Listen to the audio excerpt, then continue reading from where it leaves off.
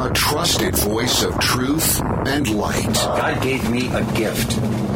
I shovel well. I shovel very well. And a rally point for those who've accepted the reality that they are not sheep. We've got a blind date with destiny. And it looks like she's ordered the lobster. This is the Brian Hyde Show.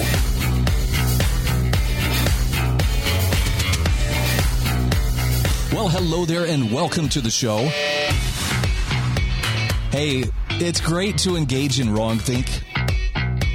But if I can just be perfectly honest here, some days I wish there was something different. I wish there was something different to talk about that didn't have to do with having to resist groupthink and resist assimilation into the Borg of groupthink, and doggone it, COVID is driving it again.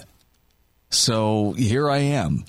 Now, what I hope to deliver to you is something that will leave you feeling better informed, maybe a little bit encouraged, that at least I have a better feel for what is real versus, whatever narrative is being spoon-fed to me. But more importantly, I want you to understand we're living through very historic times. And that could be good or that could be bad. Ah, yes, we lived through the Black Plague. Historic times. Well, yeah, true, it was. I don't think this is the Black Plague, but I think that all the talk we hear about illness, and particularly the coronavirus, and all of the heroic things that have been done, including those that didn't work, lockdowns, I'm looking your direction, masks, sorry, it made people feel better, but may not have actually worked to slow the virus. There's a bigger picture here. So I'm going to, at the risk of just, coming out as the extremist radical that I apparently am to some people, from the beginning, at least with the masking, my conscience was always pinging me hard about the idea that there's more to this than just, well, you put the mask on and it protects you. Somewhere in the back of my mind was a question of, is this more about compliance? Is this more about trying to get people to outwardly demonstrate that I will obey? I am a good person. I am an obedient citizen. I am a responsible person. Now, I'm not suggesting, by the way, that, the flip side of that coin is anybody who doesn't is selfish, irresponsible, or, evil. But it always felt like this was a test of self-control, self-autonomy. And will you allow others to dictate to you, well, now, if you want to go out in public, this is what you're going to have to do. And I only bring this up because it appears that the same individuals, I wanted to say the word idiots, but I'm trying to keep this, from devolving into name calling. The same individuals in various positions of power or trust who brought us the first series of lockdowns, who brought us, the immense economic destruction, compounded it by dumping trillions of dollars into the economy. Hey, inflation, how does that work? Yeah. It worked so badly that they're going to bring it back for another try. I don't know what they're thinking. Maybe they're thinking, well, if we just try harder, if we just believe harder, this time it's going to work. But it's not. And I'm not trying to be mean. I'm not trying to rub their noses in it. But isn't it obvious at this point the virus doesn't care? Whatever restrictions they put on people's travel, you must stay at home, you must do this, you must do that. And this push for the vaccine. Look, if you feel it's in your best interest to wear a mask to get the vaccine, do it. I'm trusting that, if you feel it's in your best interest, you've probably done the homework or you've looked into it to where your curiosity is satisfied and you feel like, okay, this is the better way to go. But I'm not there. And part of the reason why I'm not there is because underlying all the good arguments, now, Brian, masks work and, the vaccine has proven to lessen the symptoms, and there's still a lot of unanswered questions. And even with the unanswered questions, it's possible I could be persuaded that, no, actually it's in my best interest to go ahead and get the vaccine. But instead, what I am seeing and what is hardening my resolve to not be vaccinated and to not comply with any of the other mandates that appear to be coming back in, masks and otherwise, is the amount of coercion that is accompanying it. Now, you could say, well, you're just being contrary. And I don't know, maybe that's it. It's possible. I'm pretty fallible. As anybody who knows me will attest. I make mistakes. I don't have all the answers. But I do have a pretty well-honed sense of when someone is either trying to manipulate or trying to spin the information to stampede the herd and create panic. And that's exactly what my gut is telling me. Got a pretty good gut, too. I've worked on that for years. A lot of table muscle, if you get my drift. It's that coercion. And let's start with this. Okay, panic is a very proven tool for manipulating the masses.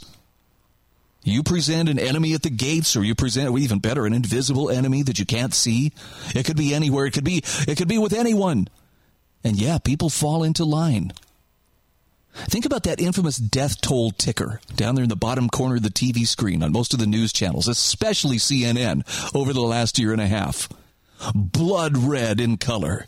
Ominous breaking news. Oh my gosh, look, this is terrible. This is the worst thing ever. Yeah, there was a lot of hype. Probably a lot of good psychology that went into it. I don't know. I'm not a psychologist, but they were definitely hitting a lot of the right buttons to get people in a state of panic. But now we're at a point where, yeah, I think, I'm assuming that they're telling the truth. This Delta variant of COVID is actually much more infectious. Well, how infectious? So infectious that even people who just got the vaccine can actually go out there and give it to other people. Oh, that's pretty infectious, all right. But let's make sure we're blaming the unvaccinated, for why they're able to do this. Even if they've been vaccinated, they can get it. Even if, they're vaccinated, they can still pass it on. But hey, let's maintain the illusion. It's just the unvaccinated, who are, causing this surge in infections. But can we look at the death rate? What is the daily death rate like? Now, unless it's changed in the last 24 hours, that's the last time I looked at its chart. The death rate is the lowest that it has been since March of 2020. The daily death rate from COVID. So I don't doubt this virus is still killing people, and it's primarily killing people who are already at the end of their lives or who have poor health in combination with being aged. And with those comorbidities, they, are prey to some of the worst side effects. It does get a few younger people. But I believe 99-point-something% of the people who contract coronavirus still survive. Why are they working so hard to keep people in a state of panic right now?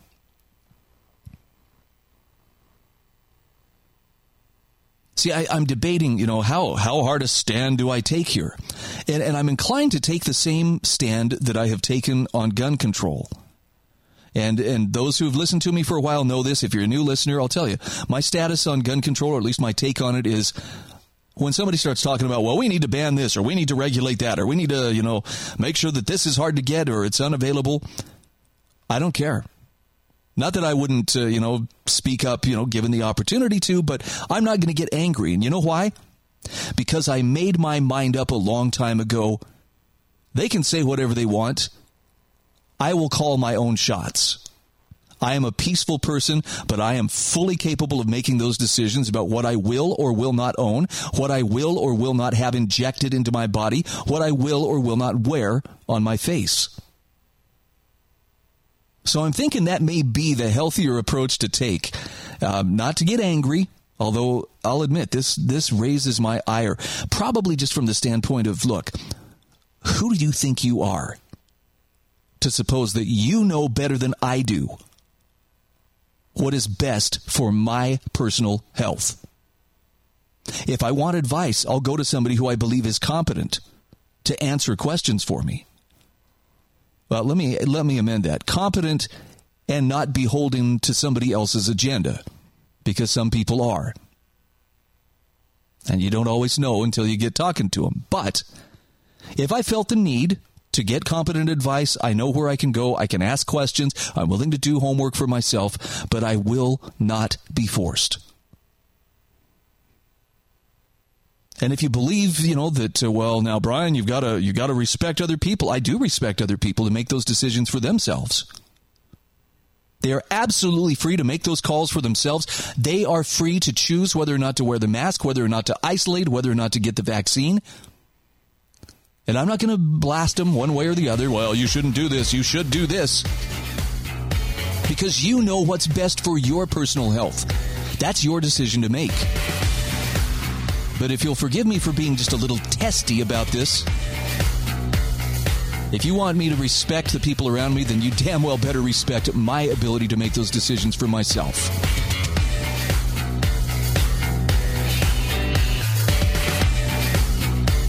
This is the Brian Hyde Show.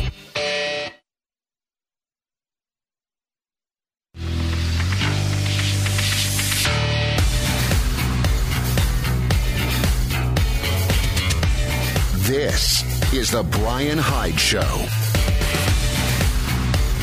All right, welcome back to the show. Thank you for letting me get that off my chest in the first segment. It's not that I'm looking for an outlet. Oh, that pent-up anger, I've got to let it go somehow. It's just a matter of, I think it may be some frustration because what I see approaching is something that some people see, but it seems like a tiny, tiny percentage of people who actually recognize what's coming on the tails of all of this concern and kerfuffle about, being protected from the coronavirus, as if that is the single most important thing in life and always has been, worlds without end. There are some pretty important things. And along the way, I've learned that one of the important things is I got to be free. I've got to do my part to maintain the freedom that other people have sacrificed and bled and died for over the ages. Because I want to make sure that my kids and my grandkids have a measure of that freedom as they move forward in life. So, I guess the theme of this hour of the show today is dissent and learning how to speak up and to be that voice of dissent. As luck would have it, I found a remarkable article today on Twitter. This is from Julius Ruchel. I don't know how to say Julius's last name here, but what an amazing article. It's very lengthy. So I'm including a link in the show notes and encouraging you, if you want to check it out, you can go to thebrianhydeshow.com. It's going to take some time to read. This is like, you could probably spend an hour, maybe a couple of hours going through the various links within the article. But it's titled, "The Emperor Has No Clothes, Finding the Courage to Break the Spell." And I'm not telling you have to do this, but I'm trying to make a suggestion and hopefully trying to persuade, maybe consider that it's time to think about, what would I do if I were to be a voice of dissent?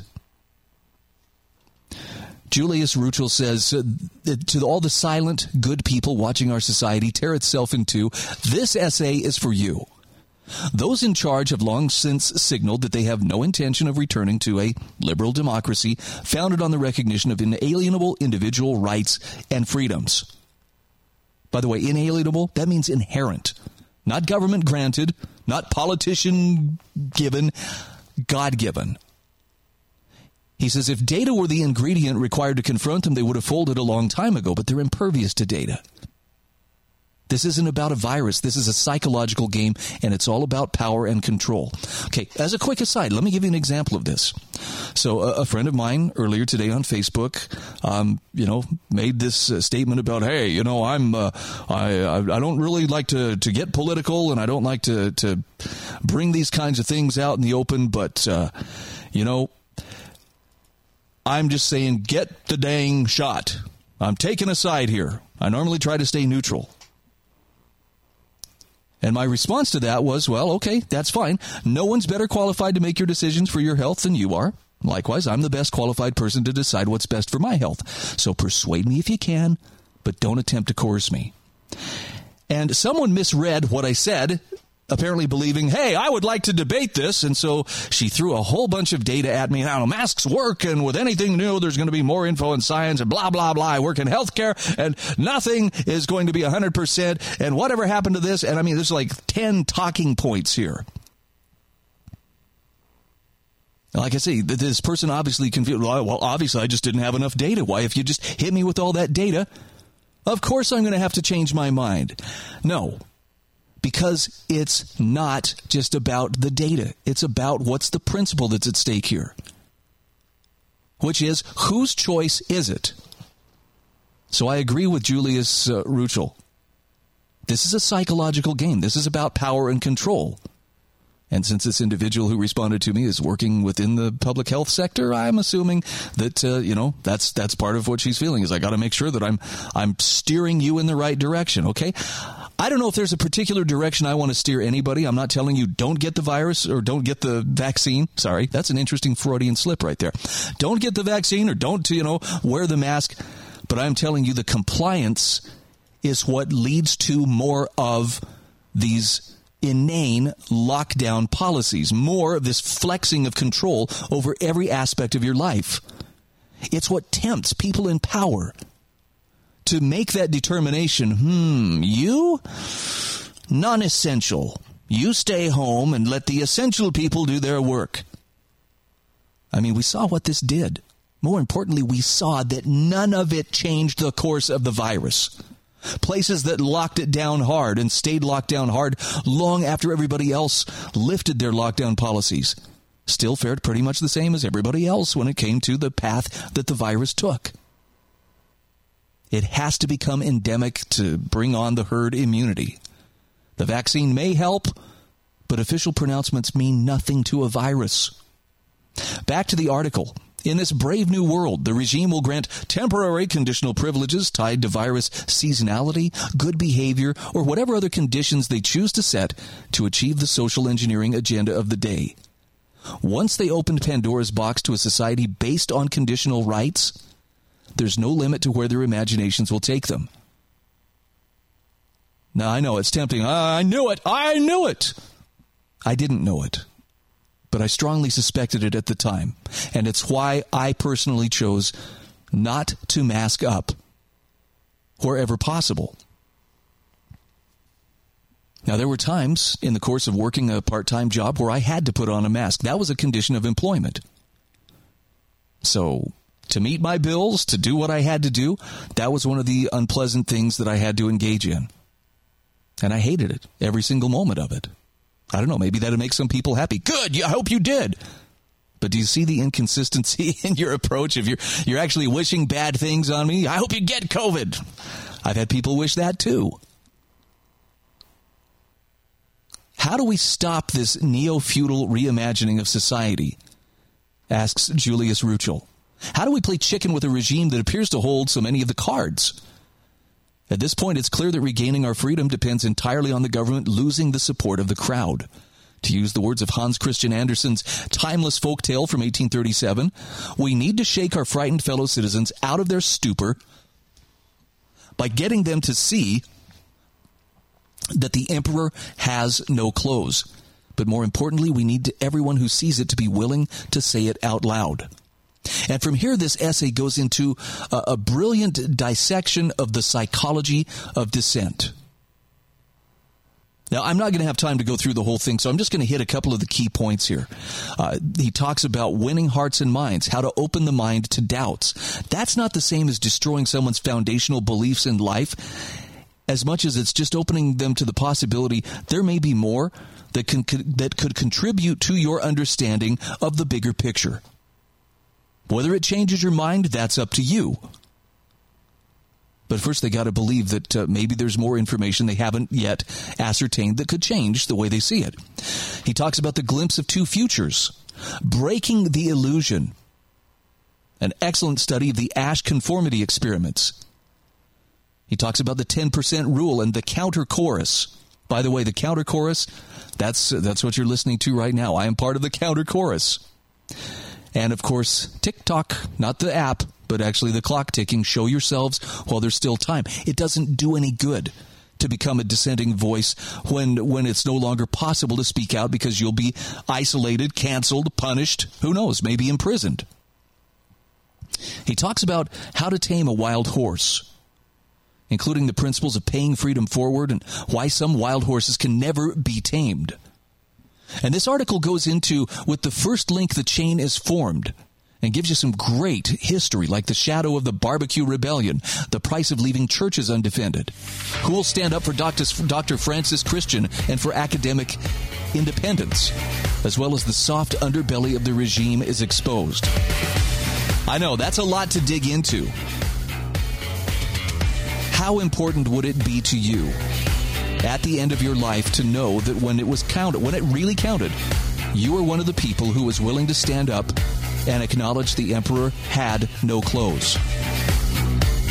This is the Brian Hyde Show.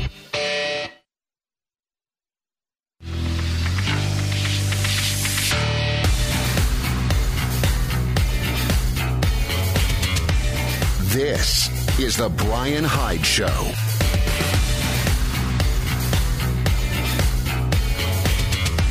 Hey, welcome back to the show. I need to give a quick shout out here to my sponsors, and I do have some great ones. I want to include my friends at MonticelloCollege.org, PureLight.com. It's actually pure, a dash sign, then light.com. LifesavingFood.com. You've heard me talk about this.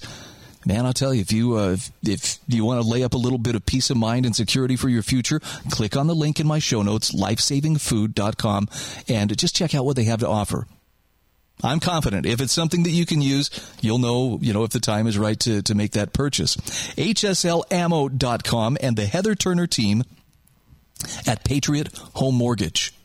While you're there, you can also subscribe to the podcast. You can even consider becoming a regular monthly supporter of this show, which I greatly appreciate because it frees me up to do what I do, which is hopefully disseminate information that is worthwhile and helpful to you.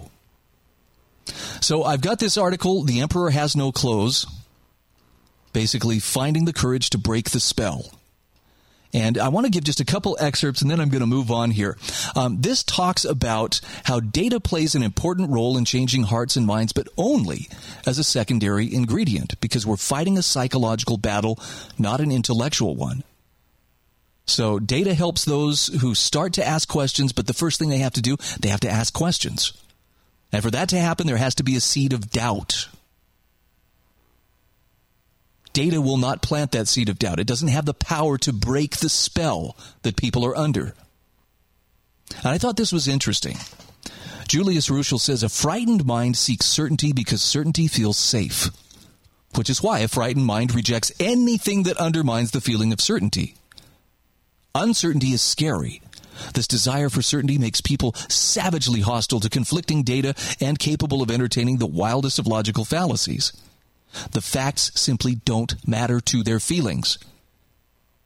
But he says people only begin to seek out data after the spell begins to break. Something has to plant that first initial seed of doubt. And of course, you probably can relate. Uncertainty is uncomfortable, so it can't be pushed aside. If you can't push it aside, then and only then does your mind start to enlist rational thought processes to try to work through the dilemma, to try to work through the cognitive dissonance in order to regain a sense of certainty. That's the psychological game we need to play. We need to create the sense of uncertainty that forces our frightened peers to enlist their rational minds. Once the doubt sets in, the data should take them the rest of the way. So the willingness to look at data is just the second step along each individual's journey to recognizing that the emperor has no clothes. Now, much of our effort in this battle, he says, for our freedom has been focused on that second step, more data. But the first step on that path requires planting the initial seed of doubt. How do you seed doubt without data? I thought you would find this interesting. The simple reality is that this first step is fought with symbolism, with herd psychology, and the courage to bear the cost of speaking out when others will not. Navigating this first step is the focus of this essay because that's where we're falling short. So to plant a seed of doubt and to help other people take that first step, It's not what you say that matters so much as your willingness to be seen saying it out loud in public in a way that allows you to be identified and counted, and being willing to face the music when the world can see what you really think. In other words, when people disagree with you, you take the hits and you keep smiling. And saying it over and over again, relentlessly, until enough voices join in, that the counter chorus can no longer be dismissed as fringe. Doubt is created by breaking the illusion of consensus. Now, I want to share kind of a personal experience here with that. And I have to be careful because I don't want to, there are good people who I really don't want to throw under the bus. And so I don't want you to read more into this than you know, I don't want people to get the idea that, oh man, Brian, you've got an axe to grind. But it was so interesting for much of this last year. First of all, when attendance at church was removed and turned into something that was online. That was interesting. But at the time, you know, it was understanding. Well, we want to keep people from gathering. We don't know how bad this virus is going to be. We don't want to overload the emergency rooms or ICUs. Okay, that makes sense. But when it came time for us to go back to attending church in person, I remember very well how it felt to be able to go back into the chapel, to be back among the other congregants. And I don't want to get weird on anybody here, but I really had missed that. I missed that fellowship. I missed that sense of belonging, and just, you know, I love my neighbors. There are some really amazing people. But the conditions under which it was supposed to happen, well, you know, masks are recommended, and masks are, you know, strongly recommended, and we got to disinfect the chapel before and after every, you know, service, and you can't linger, and every other row is blocked off, no hymn books, nothing, you know, no shaking of hands or anything like that. And I was one of the only people, other than maybe a little kid, like a 2-year-old, that wasn't wearing a mask that first Sunday back. There may have been others, but I was catching some pretty concerned looks from the people in my congregation. And I don't want to make it sound like I'm such a victim. They all looked at me with mean eyes. They weren't. Nobody was looking daggers at me. But I could see the concern on their faces. And as the weeks went by, and, you know, we would attend every other week, and then finally it was, okay, now people can go back generally to church. The masks were still a big part of that attendance. And it's, in my mind, and I could be dead wrong, it seemed to morph into something that was going beyond just, well, this is a safety precaution, to this is an outward symbol of my obedience. This is an outward symbol of my righteousness. And I don't know that everybody had that idea. I'm not trying to impute that to them, but I know some did. How? Well, because there were people who got up and spoke from the pulpit and talked about how important it is that we follow all the guidance and all the rules that are being given to us, even if we don't agree with them. And there's maybe 3 people in the whole chapel not wearing masks, but boy, I'm telling you, when you're one of them, that is uncomfortable. I could especially see it in the eyes of the leadership, the leaders of our local congregation there. How could I see it? They couldn't look me in the eye. They couldn't even acknowledge my existence when I wasn't wearing a mask. You want to hear something weird? When they would come into the convenience store where I was working, where I was required to wear a mask as condition of my employment there, they were all buddy-buddy. Hey, how's it going? It's so great to see you and whatnot. But when I was anywhere else without that mask, I guess I was breaking the illusion of consensus, and that in their eyes put some doubts on, well, where does he stand? What's he doing? Now, I'm not holding a grudge, but I will tell you, that's an awkward place to be. It's uncomfortable. So I understand why not everybody wants to be the one who's willing to speak up and be seen and identified as not being on board with a particular policy or something. Back to the article. The first seed of doubt happens on a subconscious emotional level, a deeply subconscious emotional level. And there are 3 different ways that it can happen. Many only start to ask questions after getting their first COVID vaccination. And as they begin to feel safe, they regain their ability to think, which gives rise to questions and doubts. That's one of the reasons why the regime is creating a hyperventilating drumbeat about variants and stoking hysteria about the unvaccinated. They're trying to keep the vaccinated in fear in order to prevent them from regaining their ability to see clearly and think independently. Also, doubt can be created when someone's personal experience doesn't match the propaganda that they've been fed. And the regime is fighting that part of the battle for us. When someone is injured by a vaccine, or they see a loved one trapped in the isolation in a nursing home, or they're at risk of losing their business to lockdowns, doubt in the narrative starts to creep in. And there's only so much pain that anyone can bear before their certainty in the regime starts to waver. And doubt can be created simply by depriving someone of the illusion of consensus.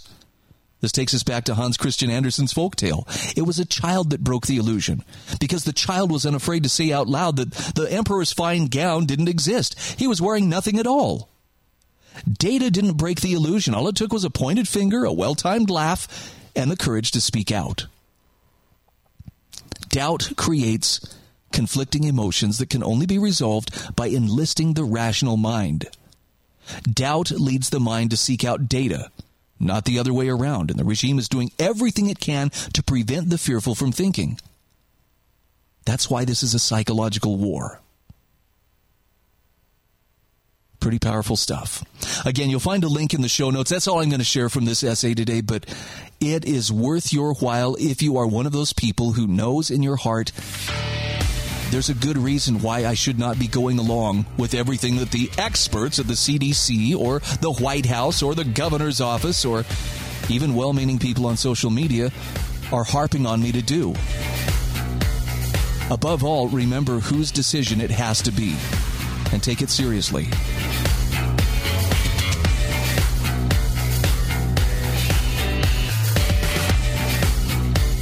This is The Brian Hyde Show.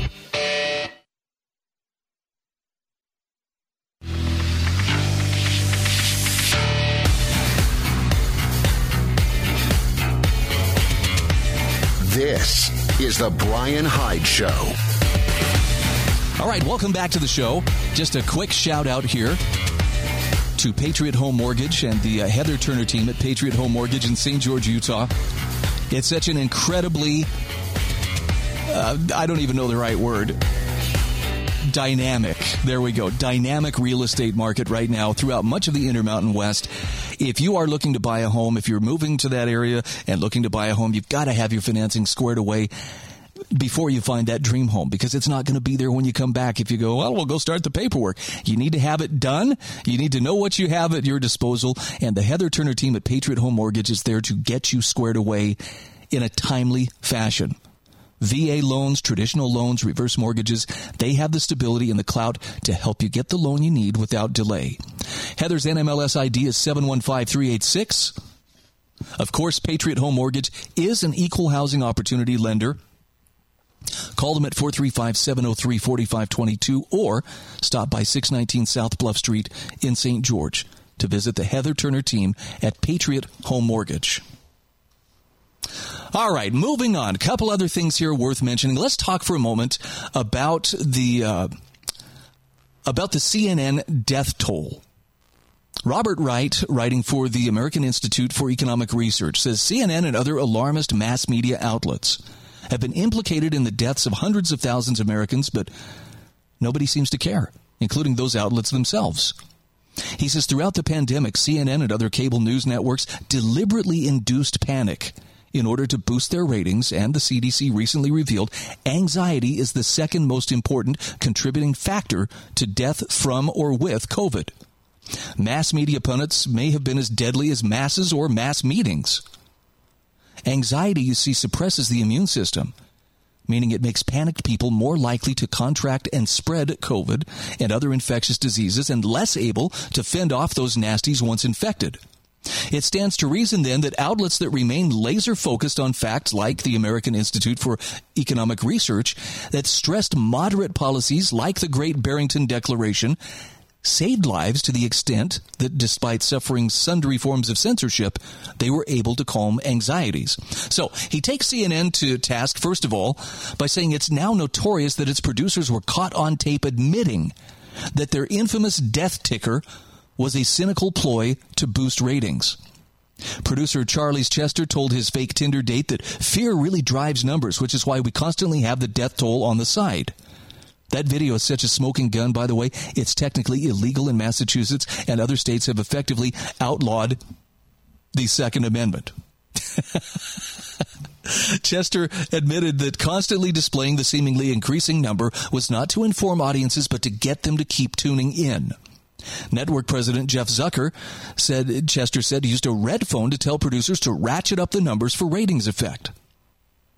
Now, Robert Wright says it remains unclear why anyone would watch cable news for any reason, but people did tune in large numbers, and many found themselves made anxious by the spectacle they saw, to the point that some semi-responsible mass media outlets, like the BBC, questioned whether remaining informed was worth the emotional costs of the non-stop COVID death cult coverage.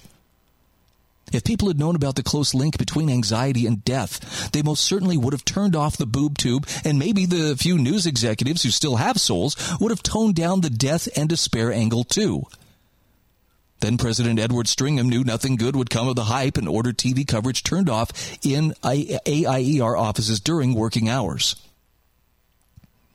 Now, he talks about how, secondly, the CDC, the putative science, has established that anxiety was linked to COVID-19 infection and death.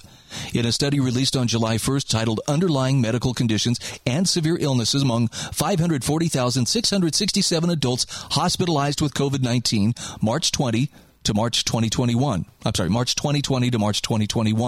A score of PhD and medical doctor researchers show that the strongest risk factors for death were, number 1, obesity, and number 2, anxiety and fear-related disorders.